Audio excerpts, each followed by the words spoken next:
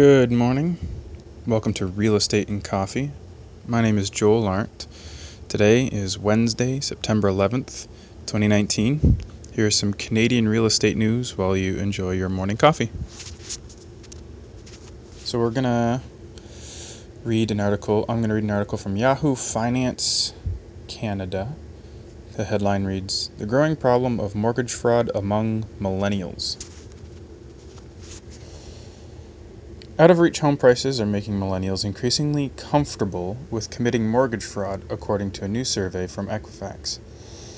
The agency found that a quarter of millennials think it's acceptable to inflate your income when applying for a mortgage, nearly double the 12% of the general population.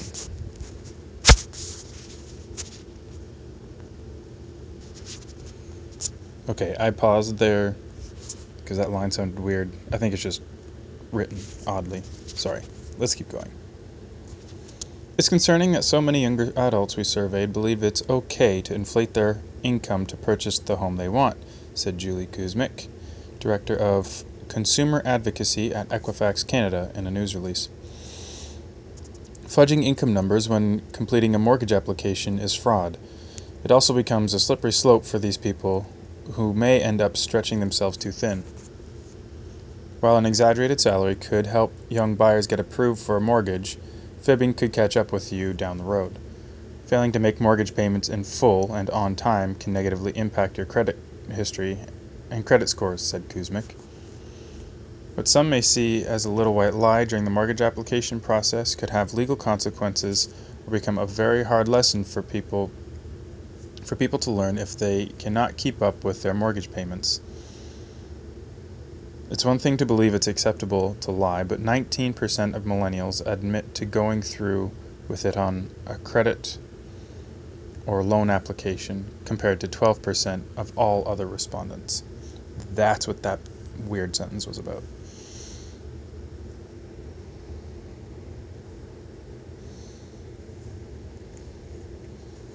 So 25% of millennials think it's okay to lie on loan applications. 12% of the rest of the population think it's okay.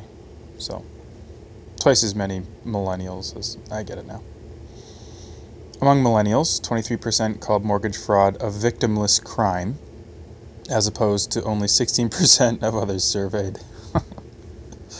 Even though there's little data to support the belief, 61% of respondents blame foreign investors, not fraud, for higher home prices. Less than half, 48%, think the mortgage stress test should be relaxed, but 78% said the federal government should help first-time homebuyers in some way. That's all. Interesting trend.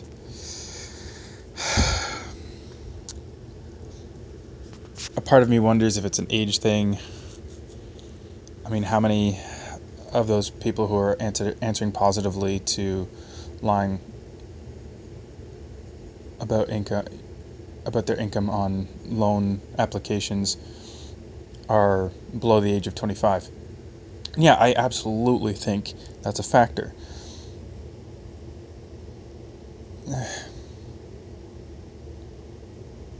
From personal experience, the older I get, the more I see the consequences of my actions. I think that's just life. Like, that's the only thing that time can do for you, is just show you what happens over time. So, and there's also a do what you want kind of nihilistic approach to life that's extremely popular in people my age and younger, for sure. I'm just at the beginning of the millennial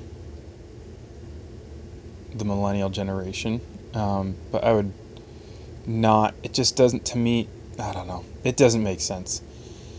It doesn't make sense to lie, because, like, I just see it hurting me, not because I don't care about the company lending me them, or I don't care about defrauding the company lending me the money, although I do. I don't want to get into legal trouble, but I don't, like, I could just see that hurting me more so than anything else.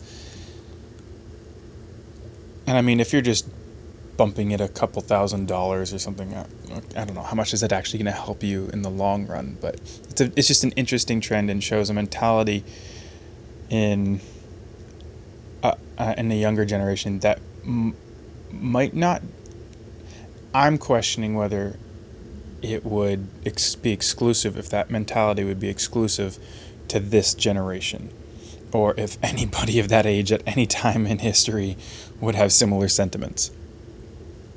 We're also a very social generation, and anytime you can screw over big companies, that's a very popular idea. It's going to be a very popular idea. And that might be characteristic of my generation. The hippie, yeah, the countercultural movement, the hippie generation probably would have loved that too. I don't know. It's an interesting trend anyway, and I don't know how much it affects. On a grand scale, I'm sure it's going to affect mortgage companies a little bit. There's going to be their numbers are going to be off a little. Uh, Depends on how much these young people are buffering their income numbers. If it's not by much, then in the long run it probably doesn't matter. If it's bumping them up to into classes of houses that they overall just can't afford, or they can just barely afford, there could be a strain of young people if interest rates climb, 5 years, and in the within the next 5 years, if insurance premiums go up, if who knows what else happens, the unexpected, right? So anyway, it's an interesting trend to note. It will be used as ammunition against millennials, which I think would be wrong. I strongly believe there's just an element of youthful idiocy involved in that, which every single one of us is guilty of. But I also think it's a testament to what people are willing to do to get into a house, which is probably the most important message of this article.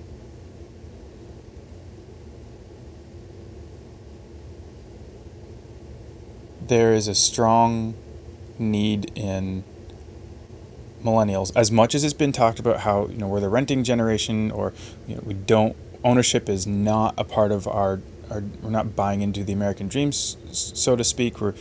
Ownership is not in our grid as much.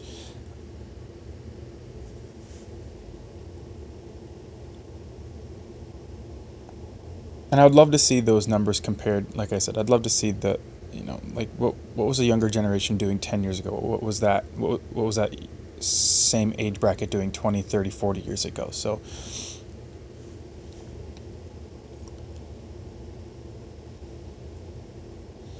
definitely with this housing climate, house prices being the way they are in the GTA, Southern Ontario, people feel like they have to go the extra mile in different directions to get what they want.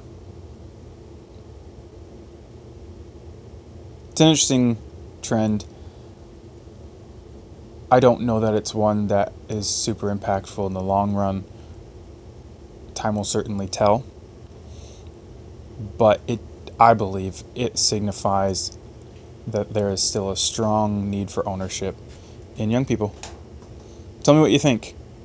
If you work with millennials on a regular basis, especially if you're a mortgage broker with first-time home buyers, I'd love to hear some stories, some anecdotes that you might have, that you might be able to share, just about what people are willing to do to get into a house. Email me, recoffee at joelarndt.ca. So that's recoffee at joelarndt.ca. I usually share these episodes on Facebook and LinkedIn, so you can comment. If you found them there, you can comment under the post. That would be great. If you want to continue getting daily Canadian real estate news, subscribe to Real Estate and Coffee on Apple Podcasts. We're there now. On Spotify, on Google, whatever podcast app you are using, we should be there.